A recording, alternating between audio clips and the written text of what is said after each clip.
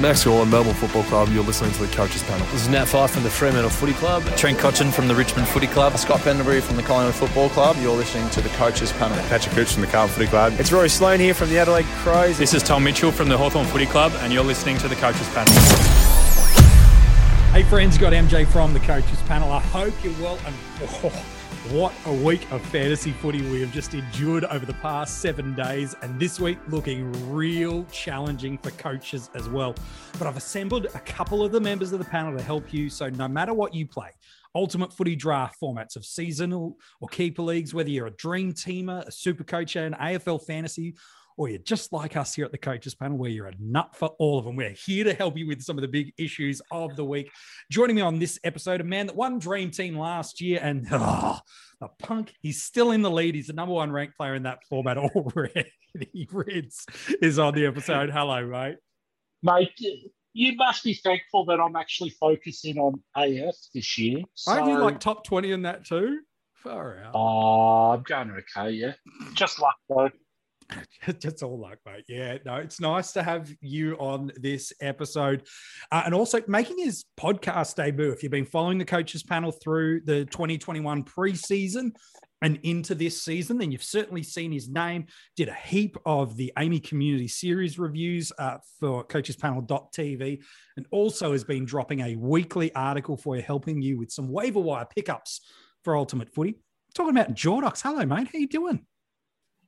Good, mate. Yes, long-time listener and first time on the pod. So really excited to be here. And there's lots to get through, isn't it? There is a lot to get through. You're not just a listener, mate. You're a part of the panel, mate. So don't you worry yourself about that pretty little thing. All right, lads. There's a lot to get to. We will get to our Patreon questions a little bit later on. Of course, if you want to join the Patreon supporter group, all the links for that you can find where you get the articles at coachespanel.tv. I want to talk Dream Team buy low targets, Supercoach buy low targets. I want to talk about some trading philosophies, but right out of the gate, news landed late Wednesday afternoon, Wednesday evening, is that the Geelong Football Club have confirmed that Patrick Dangerfield has undergone surgery on his right ankle. Scans revealed a syndesmosis injury, and they felt it was the best action, according to the club, to send him in for surgery. The club are saying his timeline of return is indefinite, which is generally code for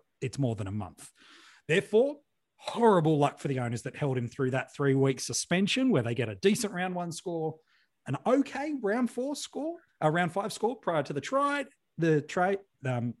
injury, and it's time to move him on. And so it's one of those ones that with hindsight, it looks good to have not picked him or good to have traded him at the end of round 1, but that's okay. We're going to help you move forward no matter where you're at in the rankings. So Rids, if you're a Dangerfield owner, is there a real obvious across the formats option, or is it a very much format to format dependent? Supercoach, there's an absolute obvious option, and pretty much everyone has already traded this guy out. Ooh. That's all. You've got to tell us who it is. Tune in next week to find out. Lachie Neale. Lachie Neale. Yeah, nice.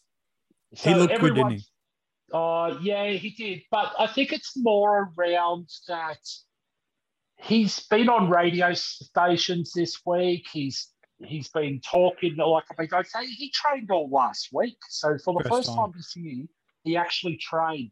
He also let it slip on the radio the other day that in the last practice game before the season proper, he did a bit of an injury to his back. I think there was something about stress-related injury. Mm-hmm. Yep.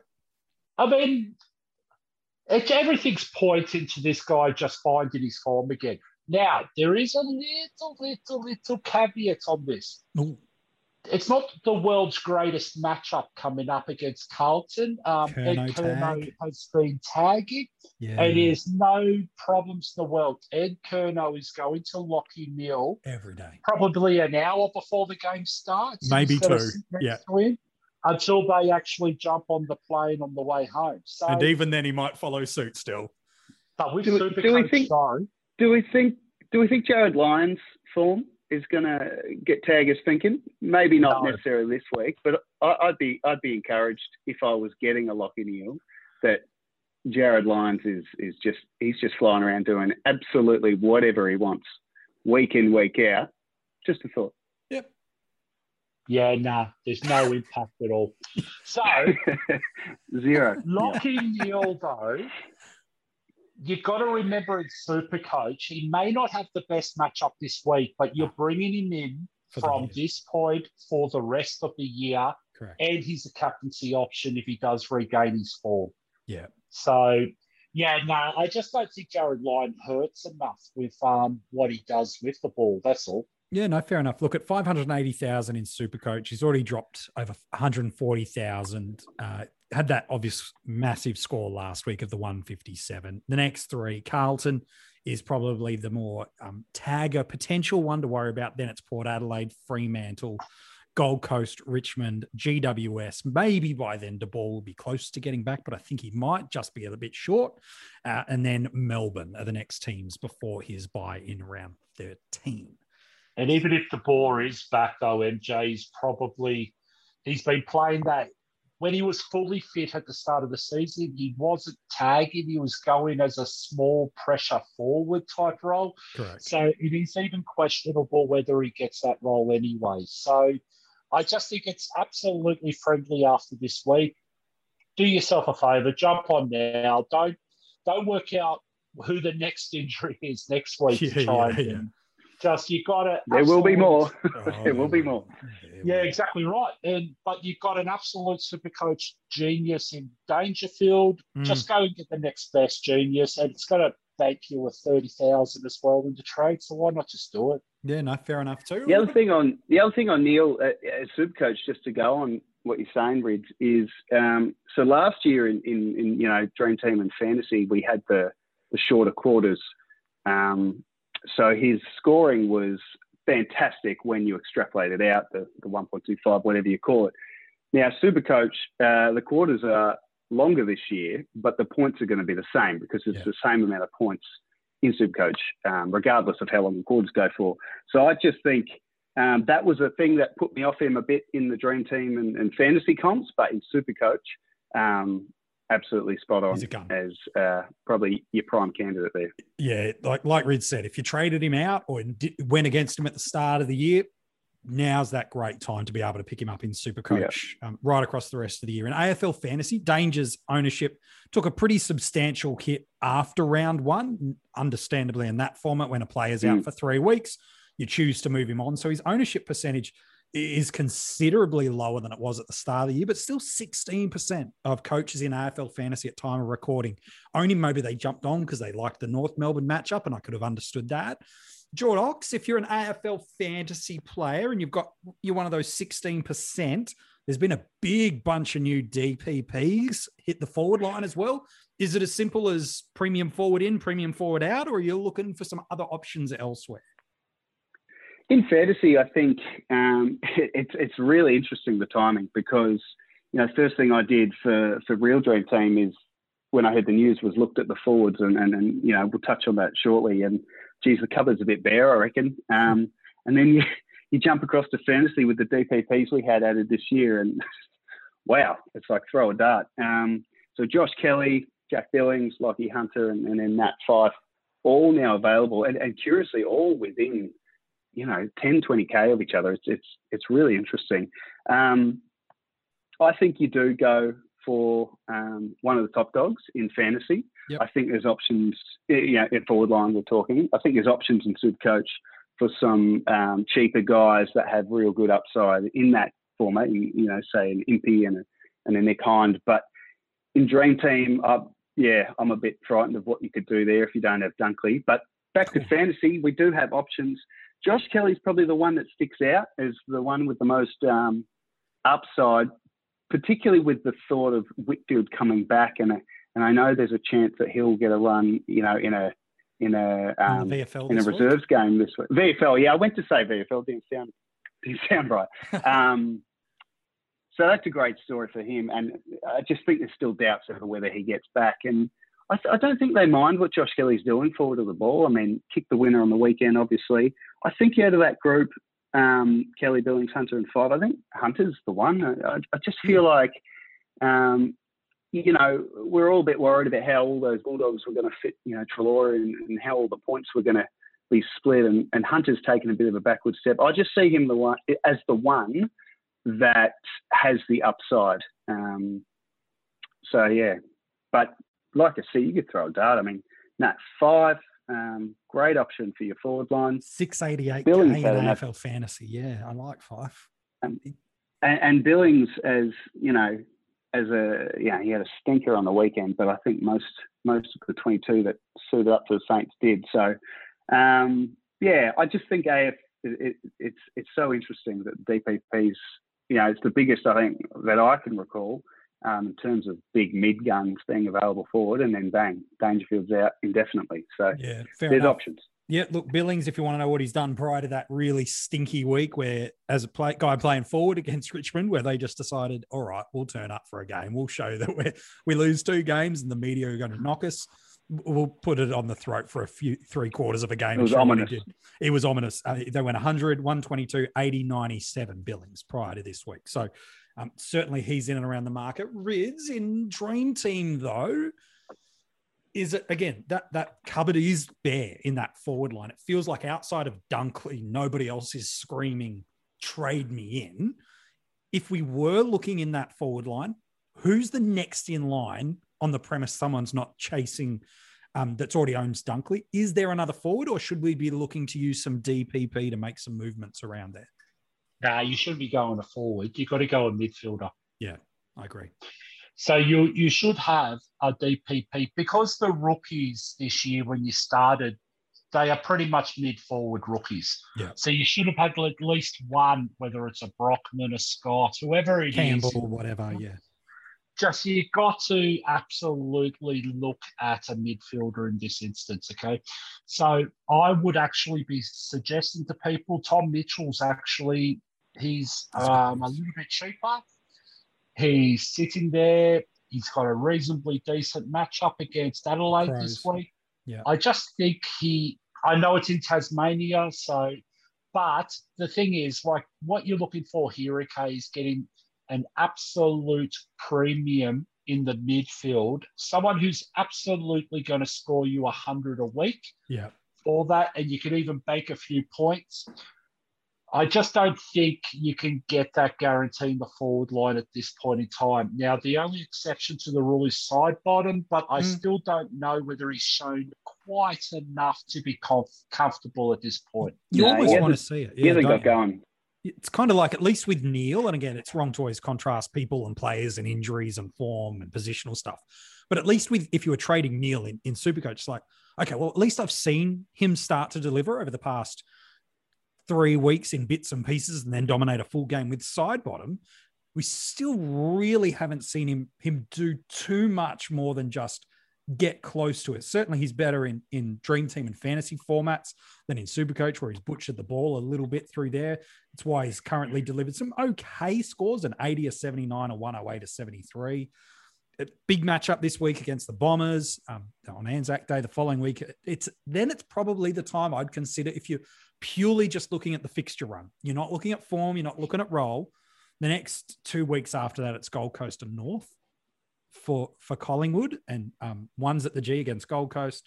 The next one at Marvel. For North, yeah. So that's probably something I'd be a little more tempted by if I was looking to play the fixture matchups. But now this is the big but. If you want to jump early, this is the week to jump early, yeah? I agree. So, against Essendon, yeah. Essendon. Now, we saw what happened with Brisbane last week with the Brisbane midfielders against Essendon. Everyone. You've got Gold Coast, which is very favourable, both games at the MCG. And then you got North Melbourne the week after, where you would expect Collingwood would actually win quite comfortably. And a guy like Sidebottom can go on runs at any point in time. So it's all about timing it to the draw. Now, I just haven't seen enough to go, I'm absolutely confident he's going to go 100 for between now and the end of the year. I think he'll go 90. Yeah. And that might be enough for you to make that jump. It's just at the same price. Tom Mitchell is he's got history of being a DT relevant player. So, and potentially, I think Sidey doesn't mind. Sorry. Go on, Rich. No, you're right. And he's also a captain option. So if he gets on one of those tears that Tom Mitchell can, 130, 140 runs, he's absolutely someone you want to have on your team at that point. And I think that's a good point, actually, of side bottom versus one of these primo mids. I mean, I was just going to say before, I'm pretty sure Sidey likes Anzac Day. I have memories of him going pretty big on the day. But I think if you can turn Danger into another captain, I think that's a really good way of looking at it. And obviously Titch is absolutely a captain option, especially this week down Tassie against the Crows. I just want to flag one other name. Love to know your thoughts too, Rids. This guy is someone that, we also ummed and ahed about pre-season, and he started on fire, and then he got the challenge that all young mids get, the tag, and then he went big again on the weekend. And across all three formats, I think he's viable, and it's Andy Brayshaw at the Dockers. So Supercoach is particularly, he's under 500K, which is fantastic price. Real Dream Teams, where I'm looking at him, he's at 630, which is crazy. So he started a couple of big tons across the formats, got the 2 tags from Curnow and then Warple, which, that's another story in itself, Warple tagging. And then, I watched him firsthand against the Crowies on the weekend. He's an absolute jet, and I just think he's underpriced. It probably does go against the philosophy of, maybe in fantasy right now is not the time to get a guy unless you're sure you want him for the rest of the year. But if you want to save a bit of coin, I just think out of all the mids that have dropped since the start of the year, he's gone real cheap, and I think he's going to be great from here. Rids, what's your thoughts on the better Brayshaw? Okay, so I don't know. He's been getting the tags. That's the main issue. And we know North Melbourne have been using Kane Turner the last couple of weeks in tags. Yeah.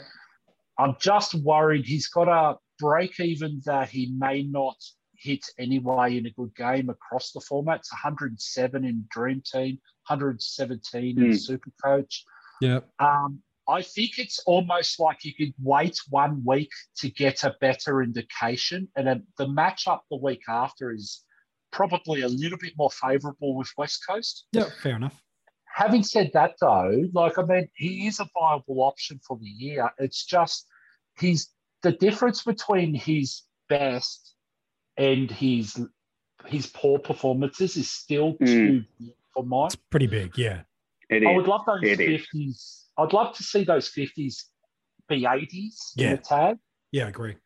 And it will in time. I think he's 4th year, and look, I could be a bit early on him. I just saw his price after watching him first down on the weekend. I thought, oh, that's a tasty one. I mean, you got to look at what we can do with it. I mean, Danger, you could go to the next best. I mean, the thing we didn't mention, in those in Supercoach and Dream Team is where we're lucky is that Danger did miss those 3 weeks. So his price hasn't changed. So he's just top dog. And I think only Dunkley really is the only one you'd have to spend up for. But, if you could go down to a Brayshaw, save, 100K in some formats, I guess it depends what you want to do with the other trade. But so I'm just going to be devil's advocate and play the other part for now. I think Danger, you would absolutely have started him as a set and forget. Yeah, I agree. Never move him out of your team option.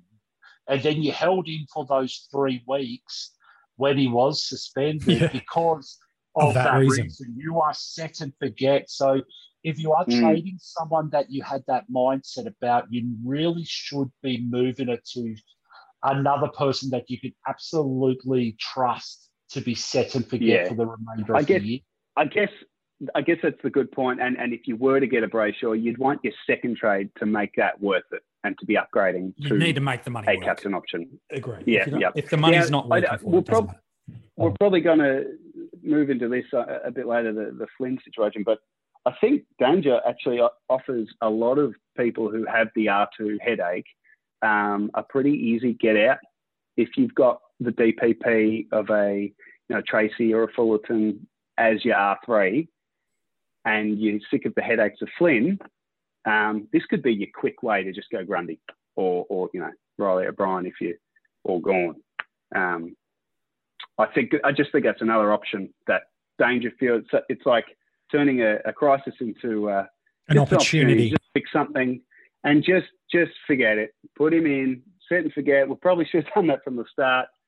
Of course, we did get the news today that Flynn's back, so that makes it a little bit. Flynn's playing this week. I suppose the opportunity coaches have that are running a Flynn at R2. And Rids, I'm keen to ask you a question about aggressive trading mindset in a second, just to buy you a little bit of time. The benefit coaches do have, whether it be a Meek, a Tracy, a Fullerton, whoever it is, if they have been running Flynn, as Jordox mentioned, at R2, is with that Friday night matchup against the Bulldogs, you do get that opportunity to at least have a look at the score before it pulls the trigger on the Dangerfield. So unless it was a McRae or a Dunkley that you were holding on to desperately to trade into this week, rightly or wrongly, you've got the opportunity.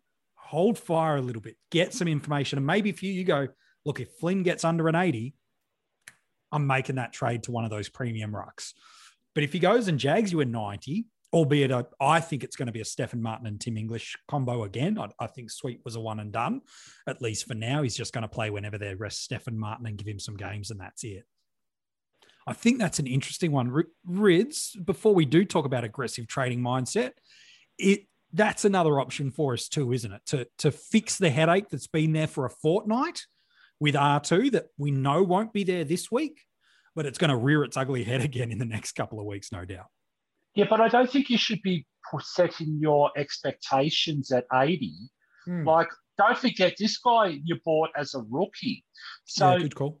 We're seeing rookies across the field right now having a lot of variance in their low levels. Like we saw 30s and 20s and so on and so forth over the course of the last couple of weeks.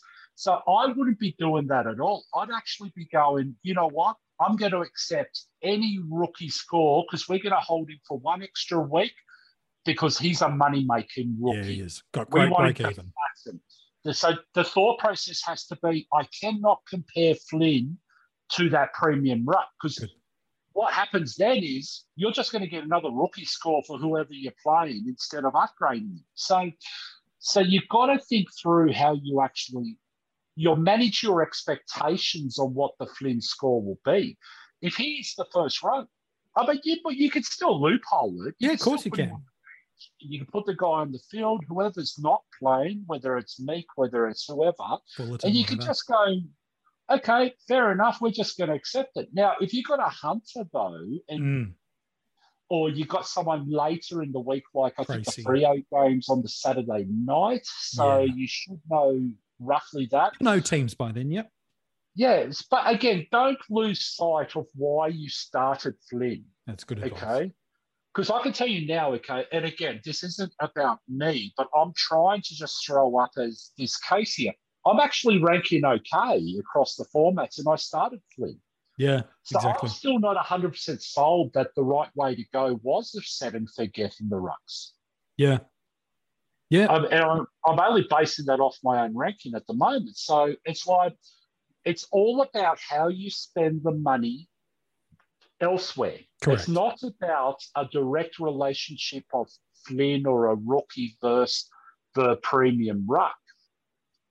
So again, I think the set and forget was the option for those who wanted to manage their stress levels and get good night's sleep. I don't know. But you're right on the ranking. I still don't know about that because the thing is, like, would you have been better off having a James Rowe on the field, or would you have been better off having a combination of Jack Siegel and Taylor Walker? My thoughts on the kid, and it's a great point, but you got to look at it this way: if you've got a kid on your field, right, in any line, and you're relying on him, and then he's out, it's annoying, it's a headache. Sure. But more often than not, you'll have cover, and you move on.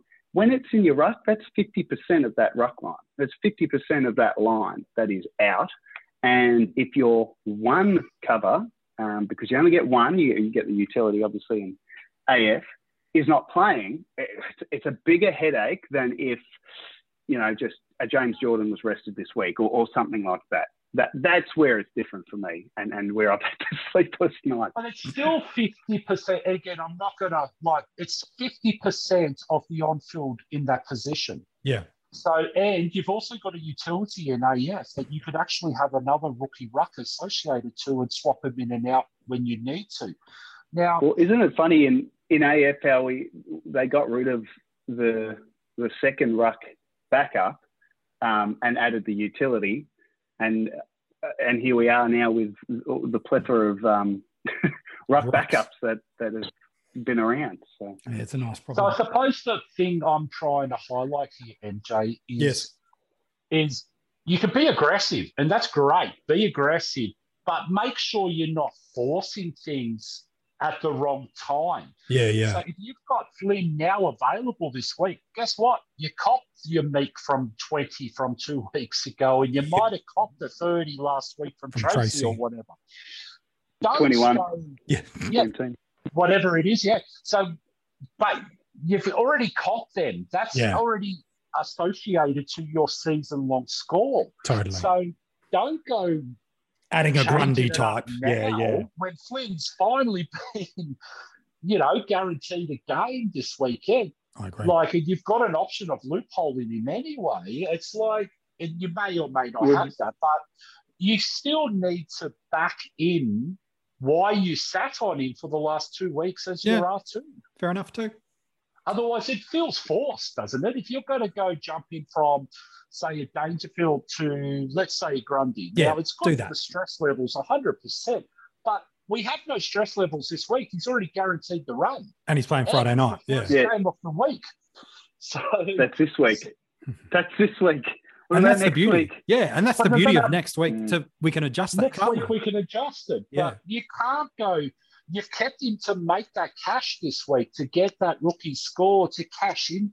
You should be planning on how you exit from Flynn next week.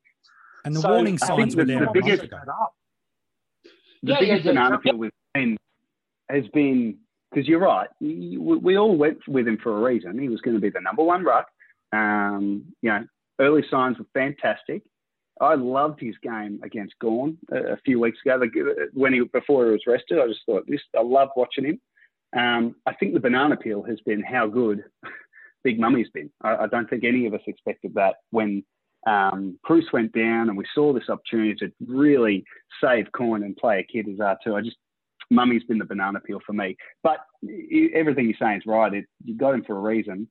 I just think, I don't know, sometimes in this game there's an opportunity to right or wrong and get someone like Grundy or Gawn in, and I just think if that opportunity comes, it could be a long time before it comes again because of injuries and prices and what. But it's fascinating. Make sure if that's the goal, you plan to do that. I'm not saying don't do that. Yeah, of course. What I'm saying is plan an exit strategy, cash in on those negative break-evens that Flynn has this week, maximise the rookie score because, again, he's averaging quite decent across the format. Yeah. In Supercoach, he's averaging 100. Yeah, that's right. I mean, how can you have everyone saying, oh, no, instead of forget. Don't forget, he's actually averaging quite well. Yeah. So 83 in Dream Team AFL Fantasy. 83. And if you're going to, go man. So if you go 5 rounds, okay, so he's had 3 scores of 80, 240 points. You might have copped the 220s, okay? So let's just say that's another 40. That's still 280 points. You're still looking at just under 60 a week average across the board for that one spot. It's not a terrible outcome. I can vouch for that. Yeah, I can vouch for that. Last week in Supercoach, I made trades. I brought in another premium midfielder last week that delivered quite a nice score. In that format, I pumped out a 2-3-9-2 and I copped a rookie donut. And then the week prior, I copped a Meek 20-odd or 30-odd in that format.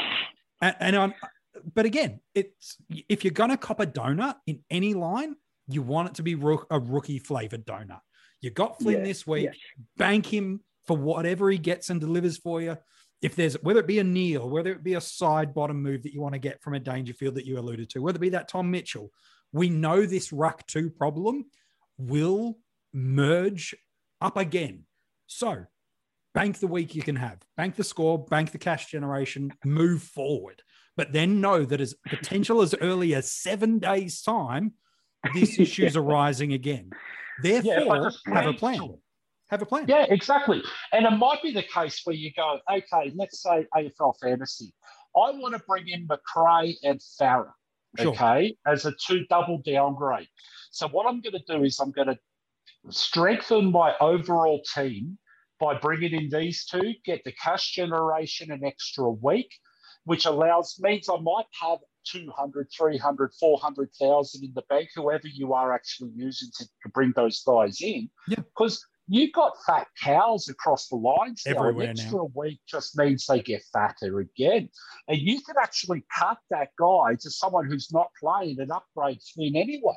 That's right. But that's the whole thing of this is plan ahead. Now, you might have Flynn, okay, at a position at the moment.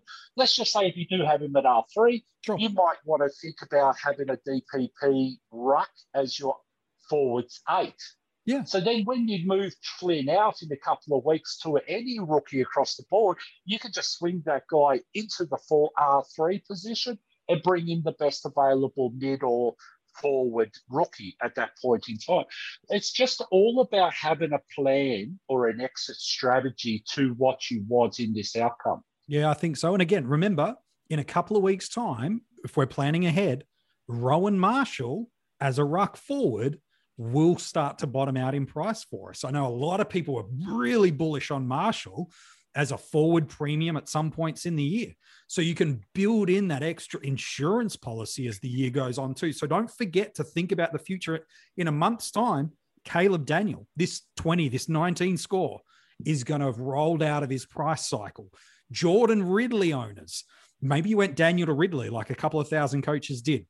Look, that's not a great trade, but that's just bad luck. I'll say it there. Yeah. And it's a great trade because, well, it's a 1 week and it wasn't an injury. It was a dumb trade as far as I'm concerned, but you got bad luck to go with it as well. So that's fine. Yeah, Ridley's going to be a trade-in target that's low soon.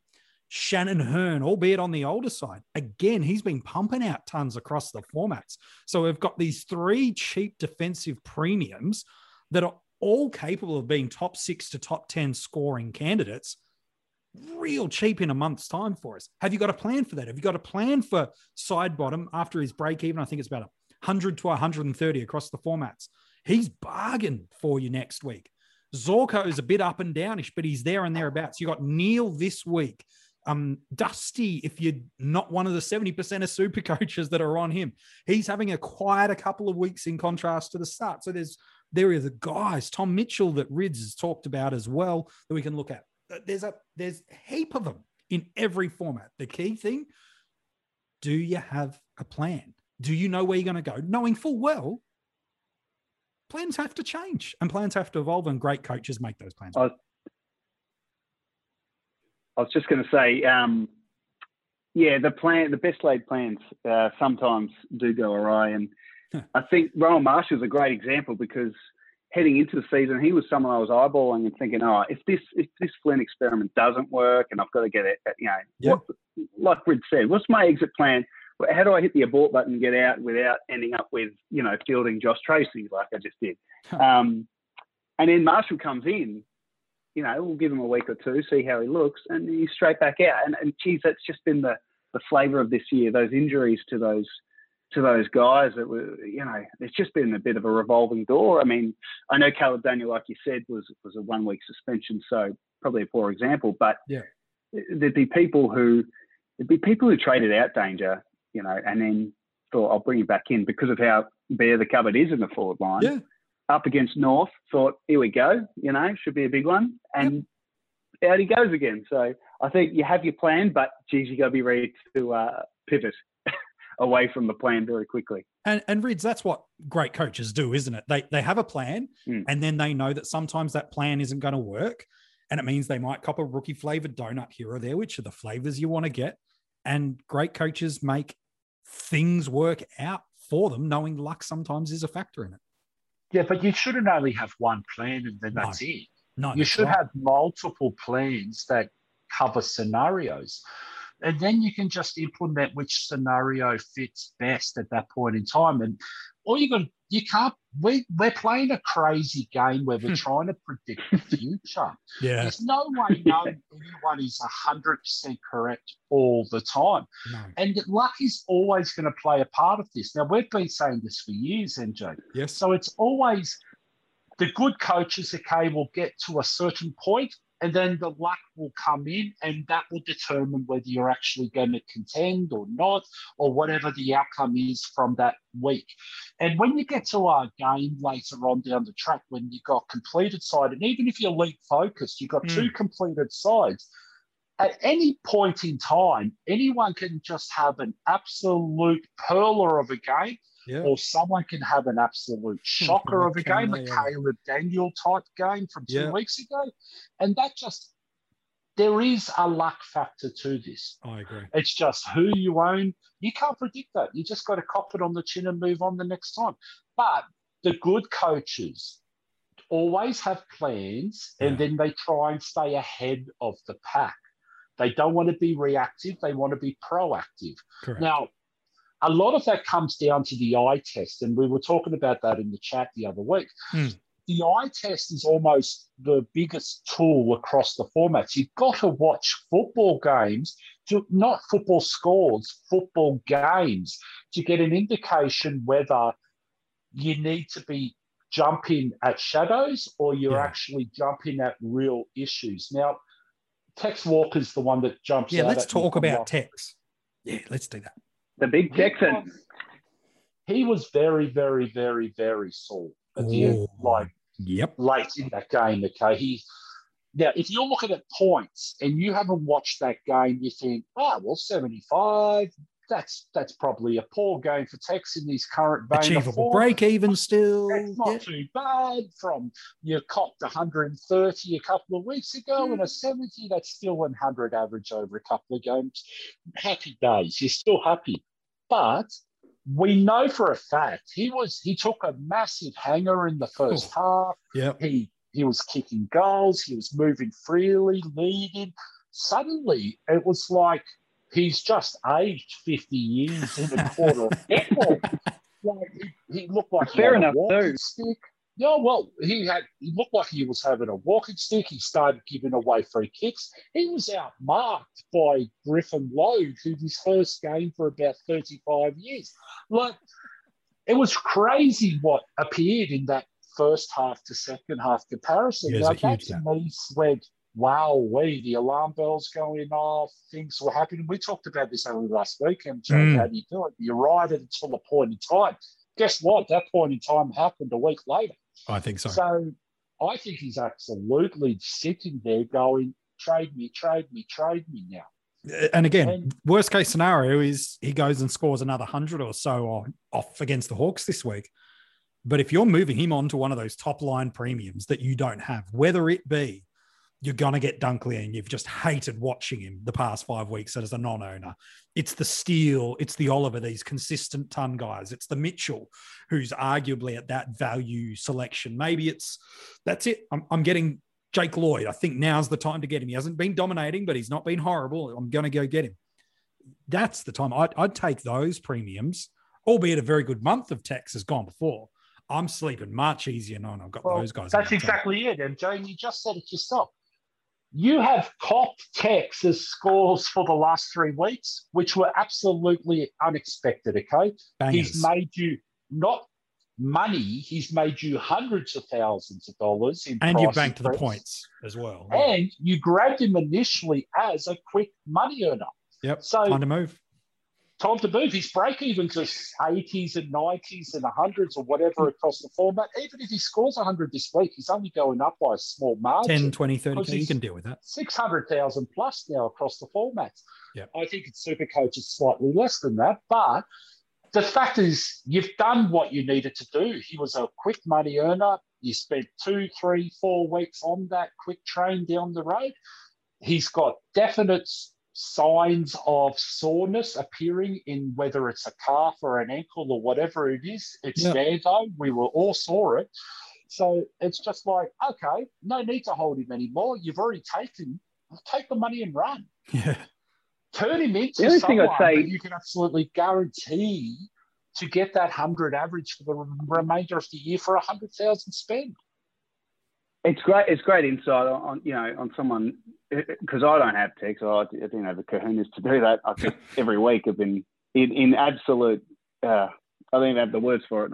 But anyway, I think if you are a Tex owner, you are living a little bit in fear of when he does fall off that cliff and reality hits a bit more. And I think what you're saying is right, Rids. And if you can pick that moment a week ahead of the pack, you're absolutely laughing. The only thing I'd offer though, I mean, he came off the track, I know, during the week leading up to the game and still played fantastic footy in that first half. That Specky was, great. And then something's happened in the second half. The only thing I'd say is I just can't see the Crows playing him down in freezing cold Tassie if he's not right.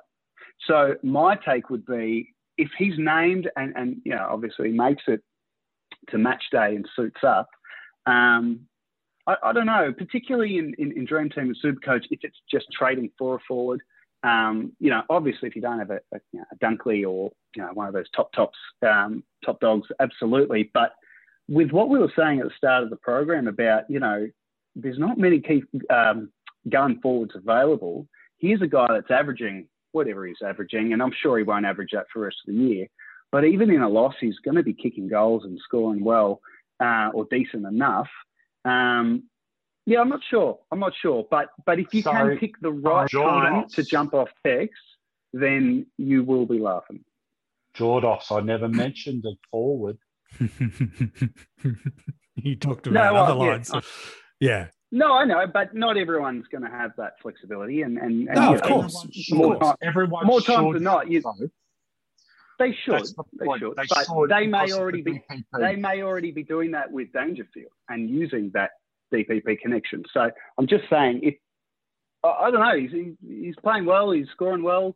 We have a forward line that doesn't score well at the moment. I mean, you trade him to a mid and you flick one of the DPPs forward. I mean, if it's one of the kids, does he go on your field? I don't know. All those things have he's to. He's a guy that's killing it. You got to factor all those things in the mix, but I think the key is go. But I would say I would back Rids in to get this call right. Yeah, I would too. That's all right. Yeah. So I would be highlighting the fact that you do have a DPP rookie that's on the bubble in a week's time that can play a part of that in Finlay Macrae as well. Yeah. I also will just highlight that for 120,000, you can get Tex Walker to Tom Mitchell. In all formats. It's like 100K in Supercoach. Yeah. Yeah. Well, look, you don't say no to that, but I was talking more, as a forward, because who's taking that? So where's Tex sit now for you? What, F3 maybe? F2, F3? You trade him for Tom Mitchell, that's incredible. Who would have thought that? Nobody would have thought that. It's the other piece of the puzzle that you've got to factor. Absolutely. It's another piece of the puzzle is you're moving Tex into the midfield, are you moving Jordan onto the bench and now you're having a field and Anthony Scott? Factoring all those culmination of things together. But again, why did you get Taylor Walker? I don't think there's anybody that went, I'm getting Tex as a premium for the year. He might turn out to be like a Jack Zeeble is currently showing. He's giving you no signs, no injuries, no ceiling problems, no down games. At least Texas had some quieter moments in games for variable reasons.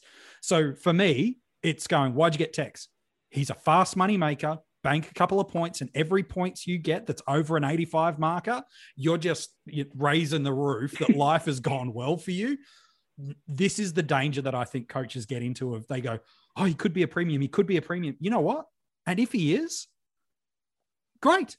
Awesome. But I would rather be wrong on this side and trade him and get a Mitchell, get a Neil in Supercoach, get the Lloyds. I'd rather be wrong and get these guys that I'm confident in for the year and cop one or two bad rookie scores along the way in my forward line or in my midfield or whatever it is. I would rather that combination than get 3 weeks down the track, knowing that, as you've said a few times, Jordan, injuries can come, trade plans, and all of a sudden, Tex, who's at prime trade value now, in 3 weeks, you get another Ridley, Daniel, Dangerfield, dilemma week after week after week. Lose all that beautiful cash you made. You lose the cash you made. And so if now you've got the opportunity to do it, again, people have a Dangerfield dilemma. Cool. You've got to deal with that one. And maybe that means you have to wait on Tex another week. That's cool. Prioritize the unique variables of your team. But if you don't, I'm telling you, this is the week to do it. Hawthorn, really well structured defensively. Adelaide's inside forward 50 connection with that midfield has been deplorable for the past 5 to 6 quarters. It's been really poor. Yes, they'll train it. And yes, they'll work on it.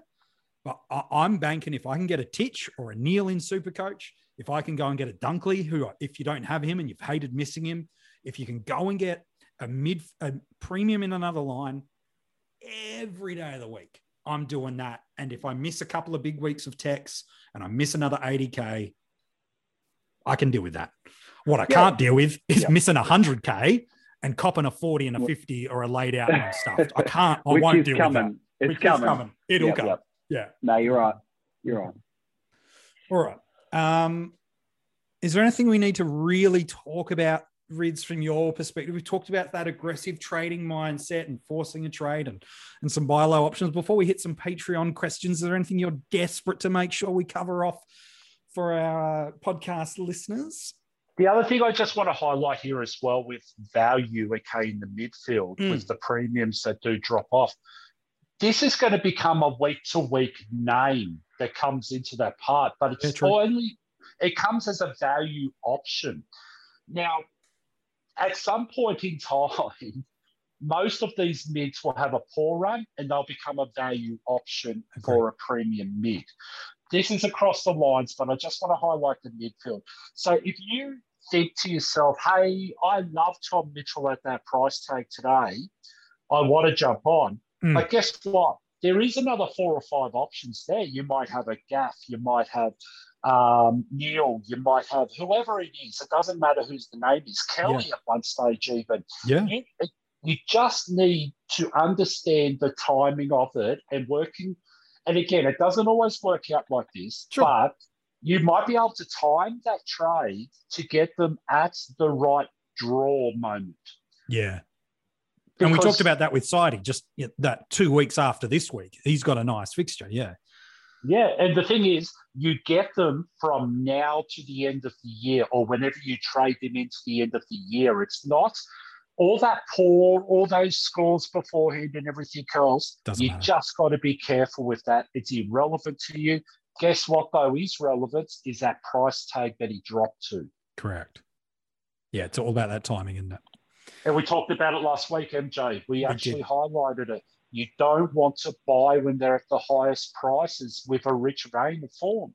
No, you do not. And now we're a week later and we're talking about it and we look back and we go, wow, Jordan Wrigley, was he the correct moment of time or not? Is questionable. And I know some people do love.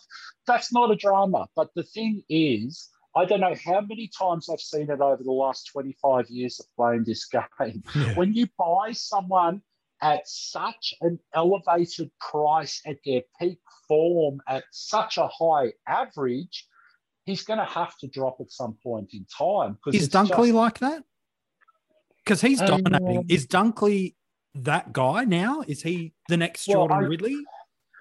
Again, I think last week was really, he just had an outstanding game of football last week. But the previous weeks before that, we did see his centre bounce attendances drop. We saw impact with Treloar scoring and centre bounce attendances up.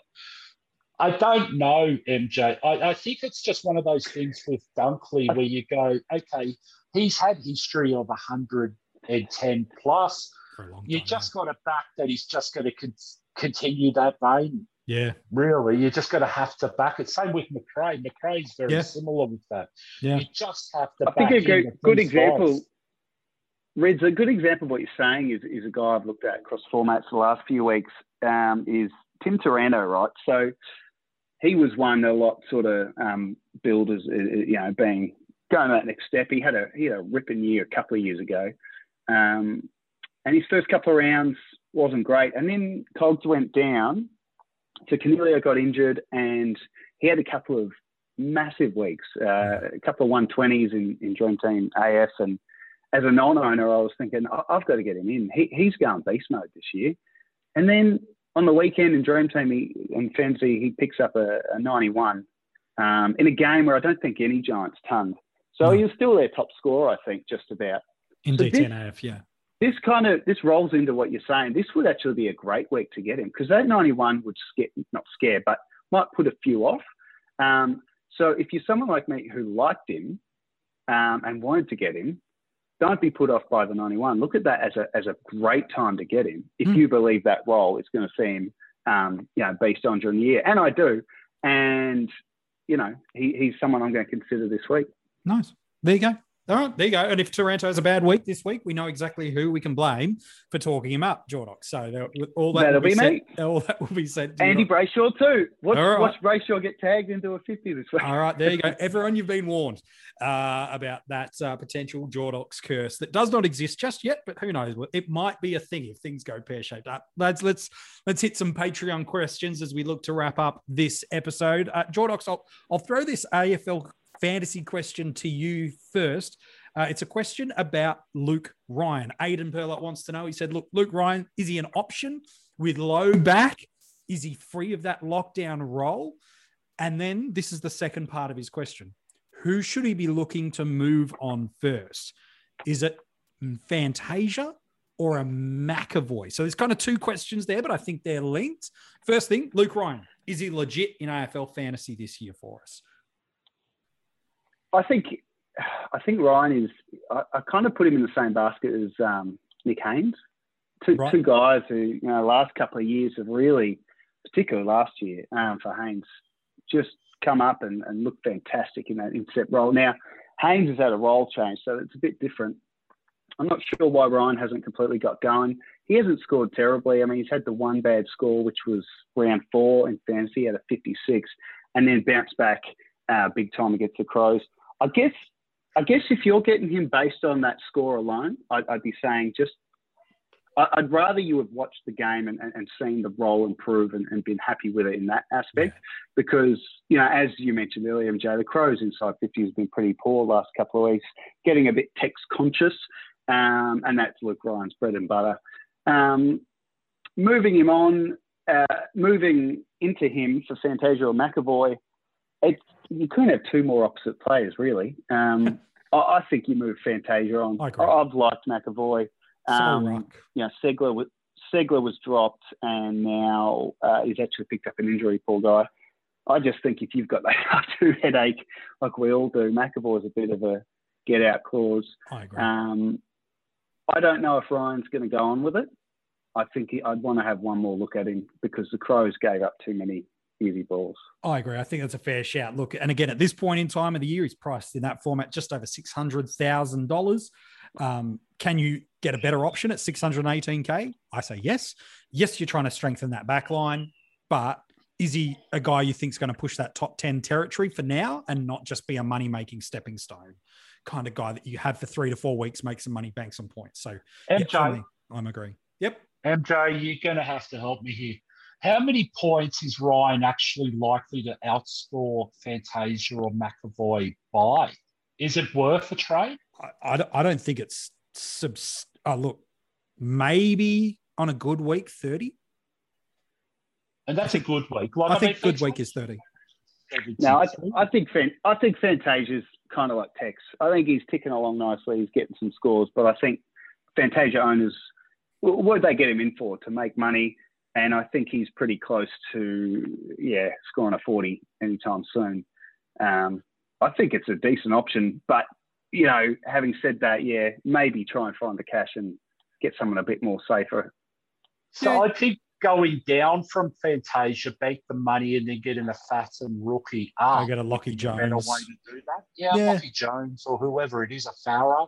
Highmore if he's named, Let's just say you got it, like in AFL Fantasy, because they've just had those DPP moves at the moment. Hi, thank you. Young Ridley. Guys like Fowler and stuff are an option because of Bergman or whoever, to swing into the back line, or Fantasia may even be in the forward line at that instance as well. So I would rather do that, maximise the dollars, and then get a jump from a rookie score, like a fat rookie score, who are slowing like a Campbell type, and try and maximise bigger point gaps to what's actually there. Maybe get a Brayshaw from a Campbell or a Jordan, rather than going Luke Ryan, who's not really here or there as an absolute option across the format. The other thing to flag with Ryan is, what was he, around 600 odd? Geez, if he can just hold out a little longer, Ridley will be. You've got Ridley and Daniel in 2 to 3 weeks. Well, that's the Daniel other thing as well, yeah. That's the other thing. You're going to have these premiums dropping in value to that price tag. I just see massive upside with a Ridley or a Daniel, but I don't know if I see much upside in Ryan. But if you like him, if you like Ryan, you go for it. I just think he's your boy, keep big boy McAvoy. Yeah, fair enough. Keep the ruck option. Fair enough too. Next question, Rids. I'll throw it over to you. Jared wants to know, how closely do you monitor ownership as a tiebreaker? So, for example, he's talking about in AFL fantasy, but I think more broadly, it's a good question to get your perspective on. In AFL fantasy, he's looking at Dunkley, who's obviously dominating, but he's also got options like Steele over, say, a McRae or even a Neil as that low ownership. When does ownership become the deciding factor and not the governing factor in a 1-for-2 trade there? Yep. Okay. So it's all about how confident you are. So if it's over 50% and you're absolutely confident, you have to take them because it hurts too much not owning them. Yeah. But there's some occasions, and I often say this, MJ, when it gets over 50% or 35% or whatever else, and you're not 100% sold on them, they're the guys I like to take on. I agree. I like it. I think a Jack Steele is 100% the right person to take a Dunkley on, but it's not just a simple comparison of player to player. Yeah. It's got to be that combination of who fills in the forward spot compared to who fills in the midfield spot for the corresponding. So if it's a rookie, albeit you might be a Rowe versus whoever, Jordan. Yeah. And then you can do an analysis across both of those guys rather than doing it as a match for like. I like that. It's good. The other thing too, just to expand on that, I mean, it's a great question. How much do you put into ownership? And I think it depends on a couple of things. Where are you sitting overall? How far off? How bad has your start been? How many points do you need to make up? But the way I look at it, when I try and be unique, sometimes for the sake of being unique, and that's a great example, Steele versus McRae, let's just say.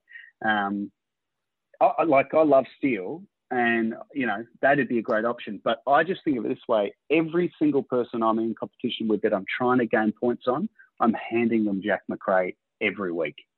So that's the way I think of it. Not to be conservative, but I think there's some you've got to be careful around, and I think McRae is one of them. Same as like a Gawn, just a guy that just can punish you every week. Yep. Fair enough perspective too. While I got you there, Jordox, question across the formats from Jacob. He wants to know, I think this will be a pretty easy answer for you, but we'll give you a low, easy hanging fruit in your first episode, mate. He asked this question. Yeah. Will Riley O'Brien be a top 3 ruck? I would say yes. Yeah. I actually saw this one. I was having a think about it before. Dream Team and Fantasy, 100%. But maybe Supercoach Nick Nat could give him a nudge. Yeah. Maybe you guys could tell me. Yeah. I know Nick Nat can really do well in that format. I think the only thing is you got to look at with O'Brien is those first 2 rounds, they're in his average. He can't erase them. If the question is from this point forward, 100%. But, geez, those first 2 were absolute stinkers. But I think the general consensus would be absolutely. I'd actually tip Rob O'Brien to give Grundy a nudge as R2. 5 weeks in, I'm probably retracting that. Fair enough too. All right. Sean has a question for you, Rids. It's a very specific one for AFL Fantasy surrounding Jordan De Goey.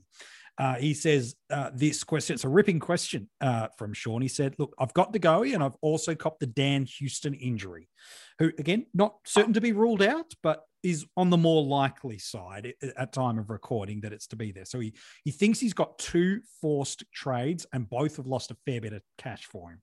The only way to get a primo in is to take one of them down and one up, a very old school style trade through there.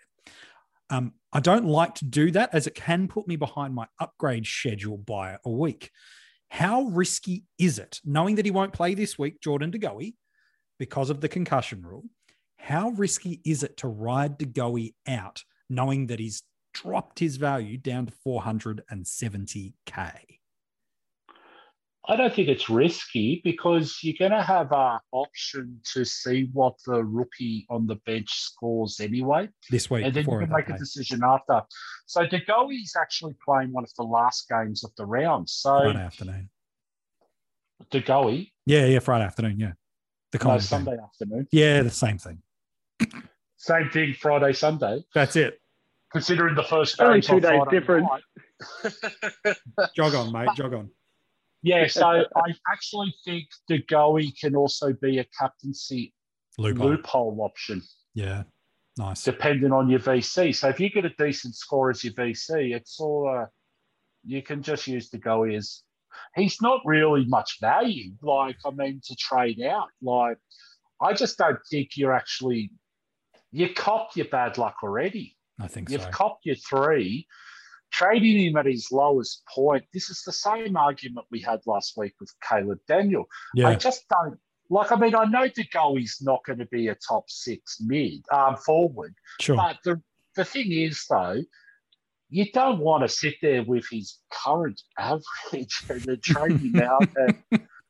It's unfortunate. It's bad luck. You just suck it up. Just hold him for the week. Use a rookie option from the bench. Have another free shot at the rookie on the field if your VC's no good, and just try and go with it. I think so. I think he sort of answered his own question in a way because he sort of gave you enough reasoning to go stick with. Yeah, he's got a schedule, and look, Sean, I think he came second in AFL Fantasy last year, so he knows how to play the game.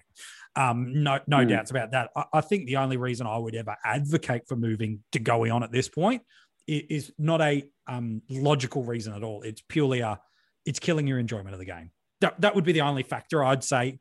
Yep, because he's dropping cash. He's dropping value.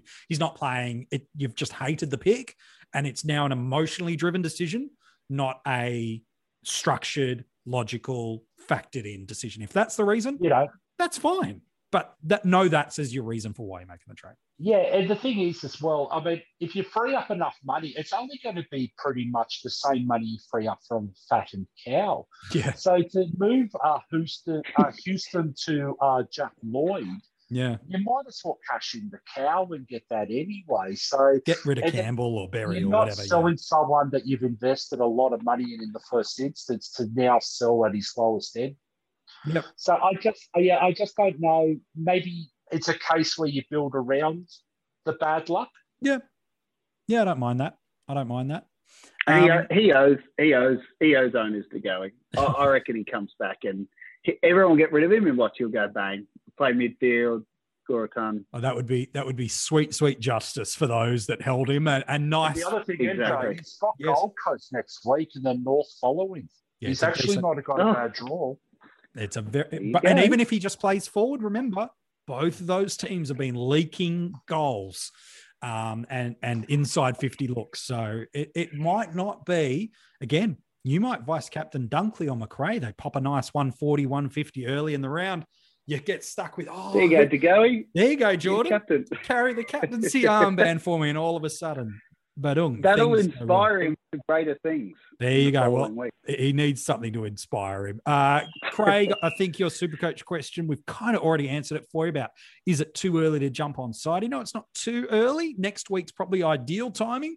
but certainly not too early. It's getting to the point where if you can see some signs or think that signs are turning, then Craig, I don't think that's a horrible move for you at all. Chris wants to know an AFL fantasy question. He's currently ranked 157, Jordox, so no pressure on you with this one. He's giving you a 50-50 pick. There is around about a $70,000 difference between the two players. He's looking for a midfield premium target. Tom Mitchell at $773,000 in AFL fantasy, or Clayton Oliver at $824,000. Who would you suggest he goes and picks? Remind me of the prices again. Sorry, 773 for Mitchell, 824 for Clary. Yeah, Clary's 842. Just 842. I'm hitting that point in the podcast where I'm struggling now. Sorry. Look, I think my instinct is Titch because he, like I said, he'll have a good one this week against Crows down Tassie. He loves it down there, and he's underpriced. And I think with these 50-50 calls, you do sometimes have to go with the cheaper one. If you can't split them, sometimes it's priced. I think Oliver he'll have his work cut out for him against the Tigers. It's going to be a cracking game. But long term, I'm not sure I've loved what I've seen from Tom Mitchell. I think he's underpriced for a reason. I think I had real high hopes for him, and obviously the guy has some incredible standards from before the injury that he had that saw him miss 2019. I think Oliver is probably the pick there long term. I know this week it won't look good, and the price means Titch is the bargain, but I think Oliver's underrated still. I think he just gets it done every week. He's got the ceiling. Titch, I don't know. I'm not seeing him lay the tackles. I'm not seeing him get the kicks. He's handball happy.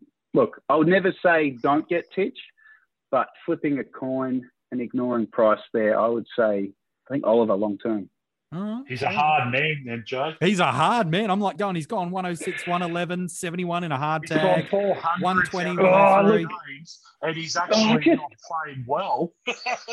No, I don't think you can go wrong. I know he's got the upside. You can't go wrong. No, and I think, look, maybe let me say for where he's the person who put the question in is placed a bit precariously. Maybe it's not necessarily to take that risk, and maybe Titch is a bit safer. But I don't think you can go wrong. And if that 50, 60, 70K going to make a difference for you, like you said, I think that's a fair call. Nicholas has an Ultimate Footy Keeper League question for us. I'll smash this one for us.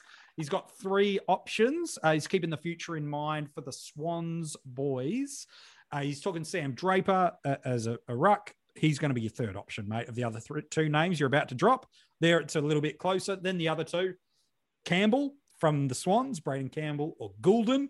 Who would you rather? Because I don't think Draper's even in the conversation of those other 2 boys. I think Campbell long-term is going to be the guy, but right now Goulden's stocks are probably higher based on what he's delivering as a mid-forward.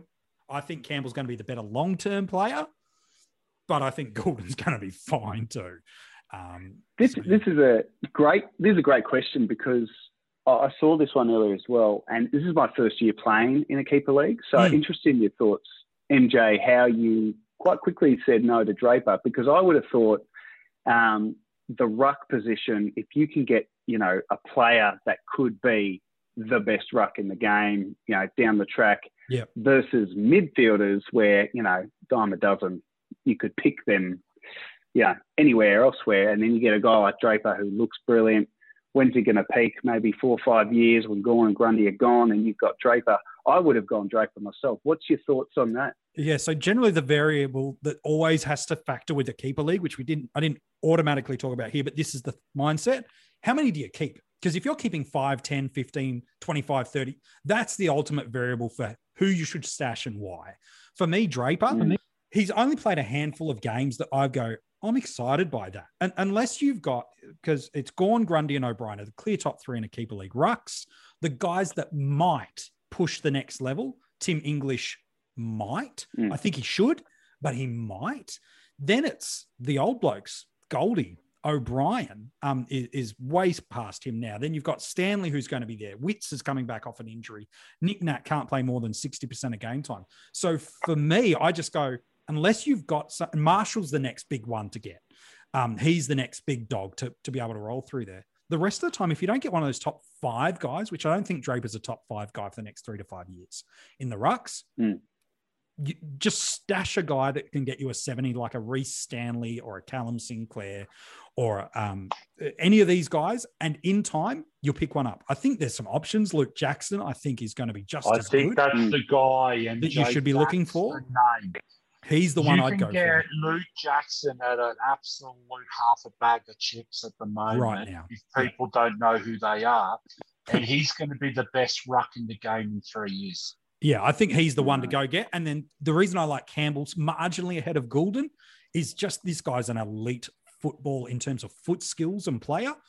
And they're going to move Lloyd in time, is going to drift out of that side. And he's going to he might be the only one to hold a defensive spot as well. Yeah, correct. And Goulden's going to be a good forward. He'll stay in that forward line for a long enough period of time. They like that pressure forward.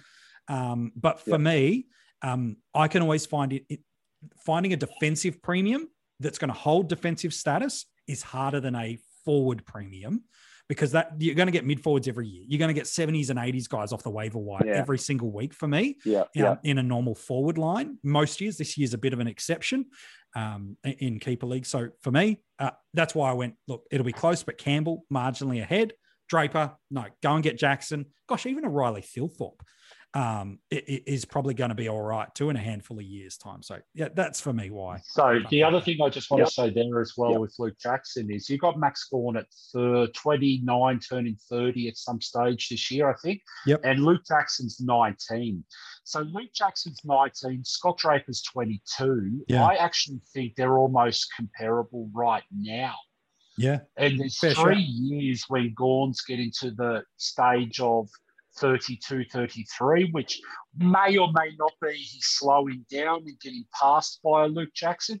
Geez, that's a good time to get him. Like, you get him now at absolute nothing. In 3 years' time, you're not getting him at that price. Yeah, and look, like I said, Jackson's gone past. He's gone past Draper for sure. He is. It's a shame Draper got injured, because I liked what I saw before. And he's shown some good signs, but the variable with all keeper league strategy is how many do you keep? And that determines who you should keep each year and why. Because what I do see keeper league coaches, mistakes they make is they want the next young gun. They want the next young gun, and they let the guns that are going fine now, they drift them out of their side, and they can find themselves like Carlton are for many years in actual football, which is they put all their hope and trust in kids developing, and they don't. And then you'll get guys later on that'll just pop and fly and take them and flip them later. There was last year, you could have flipped someone into a Will Day, and Will Day was a late pick in a lot of keeper leagues last year. A lot of people didn't rate him that highly. Now I think he's one of the best long-term backs going around because he's shown how good he's going to be. You could have flipped a Travis Boak type to a premium contender that was going for a premiership, and you flip these late rookies that fly. So just because you get a young gun, highly drafted kid, there's no guarantee that they're going to pop and fly. So that's a little bit of the mindset behind it for me. I like that. Makes sense. Last question, Rids, I'll throw it to you. We've got about 6 or 7 questions that involve this guy's name. And so rather than give specifics scenarios about him, it's about Tom Phillips and coaches' frustrations about him across the formats. That he's definitely been unders. No one's going to disagree that he's been unders what people had hoped he would be. Whether they'd hoped 90, 95, it really doesn't matter. Certainly not delivered to that level. So a lot of people are thinking, all right, now's my chance to go and get the Neils, the McRaes, the Steels, the Mitchells, go to the back line and go and get myself the Lloyds, the Lairds, go to the forward line. Or a Grundy and get a Dunkley. If you're a Tom Phillips owner, should we be looking to trade him this week or just not at all? What should we do about Tom Phillips? We spoke about this last week. We did. MJ. And I think my advice last week was he should be an option to trade to remedy your R2 spot last week. Yeah, last week. So this week, though, is it changed? This week, though, I'm actually saying is not the right time to do that due to the fact that you've copped your 50 score last game. He's actually got a very, very friendly matchup against Adelaide this week, and then he's got a reasonably decent run through to the end of the year. So what you can do, okay, is if you own him already, I always say to people, okay, you get the average that he gets whilst he's in your team. Park it, okay? Yeah. Forget what he's averaged between now. With that draw and with what you've seen, is he capable of averaging an 85, 90 or whatever it is across the Dream Team or AFL Fantasy? Of course he is. He's averaging 77 right now. Yep. And he's not even been good. So there is fluctuations through the year, okay? So I don't think he's the right option this week. The draw's got Adelaide, St Kilda, West Coast, North Melbourne, Carlton, Gold Coast, Sydney. There's some really good matchup. He plays Adelaide twice throughout the year. He ends with a Richmond, and we know Richmond are prone to giving up points at times. Yep. I just don't think... I think he's one of those ones where it's like we saw enough in the preseason where he had more inside role than outside role. He did attend quite a few centre bounces too. He's just not in form. I just don't think the guy's going as well as what we thought he would.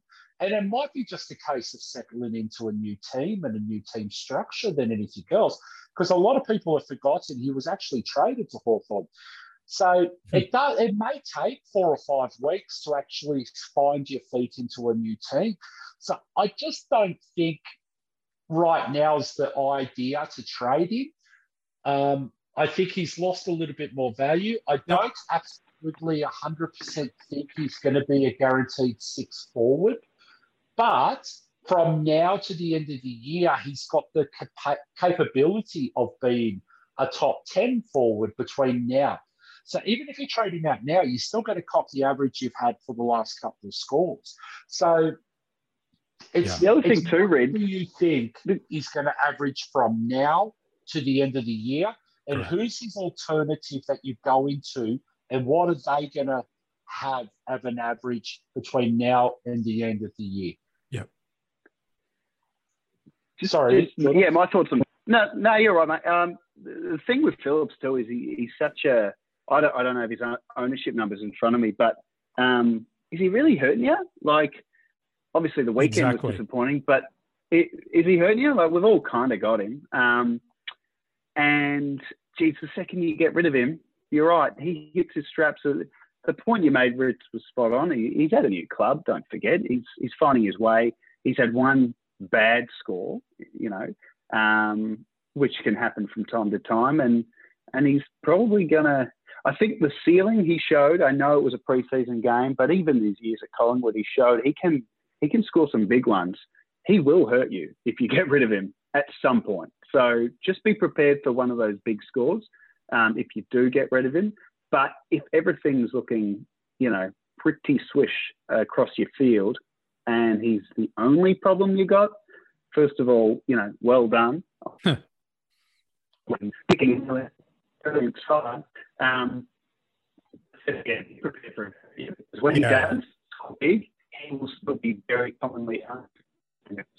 Yeah, no, I think that's a fair advice. If Phillips is the worst thing in your team right now, you're doing just fine. Go and fix those fattened cows that you need to go and get. You've got a cash cow in the bubble like a Lockie Jones. You've got a Finlay McRae coming soon. You've got Farah in AFL Fantasy. You've got McCree available across the formats too. So you've got some cows there across all lines now to be able to look at. Phillips shouldn't be the priority to move on. It's these other guys that you should be looking to make those moves. I think. And I'll make this a DT thing as well. Okay, yes. Now, Tom Phillips is owned by 52% of teams across the format. Okay, he's averaging 77, and I just want to read out what he scored. Now, I know it's slightly underwhelming, but it's not a massive stretch besides last week. 87, 84, 81, 77, and then last week of 56. I actually think there's enough upside in this guy, and he's averaging 77 and he's owned by 52% of teams. And I can tell you right now that I do own him in Dream Team. So at the moment, I'm currently one of the high-ranked teams that does own him. So number one, mate. Come on. One of the high-ranked? Number one ranked? So, yeah, I just think sometimes you've got to manage your expectations a little bit and then just go and the right forward line too. Who else is there? I mean, geez, 77 average in the forward line this year in Dream Team. We don't have the luxury of the DPPs flying in. So you just got to manage it, you know. You just got to go, rightio, he's been slightly underwhelming, but what did you expect him to average? Was it 85? Was it 90? Was it 95? If you're thinking more than 95, you probably need to really think again. I think if he, you know, in the absolute best circumstance ever, he might be low hundreds. Sure. I mean, he gets his first time this week. Oh, I think so too. Look, he's ranked, to wrap it up, he's ranked 24th overall for total points in the forward lines, and he's been stinky. 24th. Yeah. And he's only going to improve, MJ. I agree. You look at averages right now for the top 10 forwards. It's ranging from 89 at 10th. He's only 12 points per game on average off the guy that's currently ranked 10th for averages. He was low 80s prior to last week. And again, I think he's about 40 odd at halftime. So he just had a stinky second half because Melbourne just ran over the top. Watch the game. That's the point. Watch the game. Melbourne just owned possession. They owned the game from halftime onwards. Gawn just dominated, as did the rest of his teammates. 89 right now is what a number ranked 10 forward is. He'll have a couple of decent scores. Yeah, people will be picking him up in a few weeks. He's fine. Toby Green, who again, if he kicks straight, would be high 90s. He's averaging 88, and people are going, he's a top tenner. Steele Sidebottom, who was the most expensive forward to start the year, he's ranked 85 in terms of an average, and he's only 8 points per game less than or more than Tom Phillips. So for me, I just think if he's your biggest problem, you need to go find another problem, as far as I'm concerned, because he is not your problem. All right, lads, we are going to wrap up this episode. So, MJ, if he's your biggest problem, you hold. Yeah. You trade in Dream Team. You just hold the sucker and go and trade a cow out. Go and get yourself a Lockie Jones to fix up that back line. If he's named and fully fit, go and fix up that line where we've got barely any cash cows playing. Hope Highmore plays. They need him, but go and fix that up. Know that next week you're getting a Finlay McRae, and have you got that R2 issue that we spent some time talking about? Not this week, but maybe in a week or two you do. Don't burn that trade on Phillips. Get yourself sorted. Think about what your team looks like in a month, because Phillips, I think outside of Dunkley and Zeeble in AFL Fantasy and Dream Team scoring formats, Phillips has the potential to match everybody else that's playing. So why would you, based on that format? All right. We are pulling the plug on this bad boy. Jordox, nice work on debut from you, mate. You might get yourself a Rising Star nomination, or you might go full Lockie Shoal and someone steal it from you. Who knows? Well done, mate. Thank you. Good to be here. Rids, as always, mate, a pleasure. It's nice to get some of your thoughts about some of these big fantasy moves that coaches have to make this week. Well done, mate. No worries, mate. Have a good one. I will. Of course, if you want to go and read any of the articles that have been dropping right throughout the week, whether it be the break-evens, the trading priorities, your ultimate footy pickup options, or the weekly wrap-up from Johnny Coombs, you can go and check out all those things at coachespanel.tv. The links are also there to join our Patreon supporter group. You get inside access to some of the inner workings of the Coaches Panel, access to the panel, and a bunch of other exclusive content. And of course, you can make sure if you're loving these podcasts, you can go back and listen to others if you want, I suppose. But leave a 5-star rating and review. We appreciate you. We appreciate you listening to this episode. Good luck this week. Hope everything goes your way. But from all of us here at the Coaches Panel, well, we'll chat to you soon. Give it up.